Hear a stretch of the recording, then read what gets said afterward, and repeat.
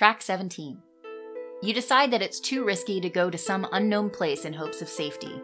It could be a trap, or they could have left it already. Or maybe it's not safe anymore and instead is overrun with those damn eaters. Better to stay where you know it's safe as you head back to your truck and drive to your group. When you arrive, the survivors help unload the truck as you detail your rather uneventful journey, leaving out the whole part about the tank and the radio. No need to give people false hope when you've already convinced yourself it's a dead end. Pun intended. As weeks pass, the food you brought back begins to run low again. This time, one of the other survivors decides to go out on a food run. When they return, they tell everyone about a tank they found with a radio message for a safety zone. You tell everyone that you'd already found that, but figured it was useless by this point.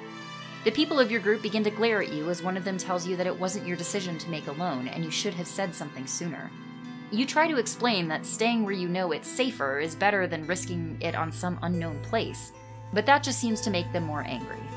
Before you realize what's happened, you find yourself tossed out of the store and locked out with the zombies.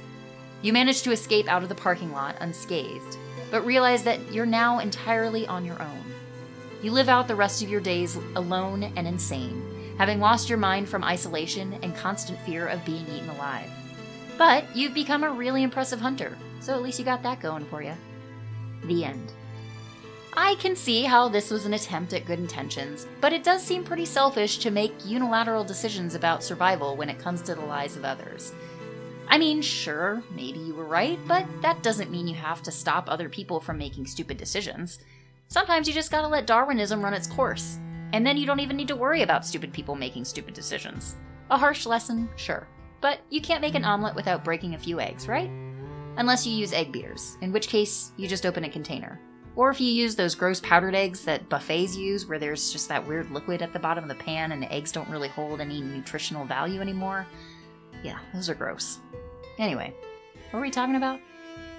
It doesn't matter. If you're satisfied with this lone wolf style ending, then head over to track 18 to finish things up. Or you can see what happens if you decide to go to the safety zone alone on track 15, or try your chances by taking the whole group to the safety zone on track 16.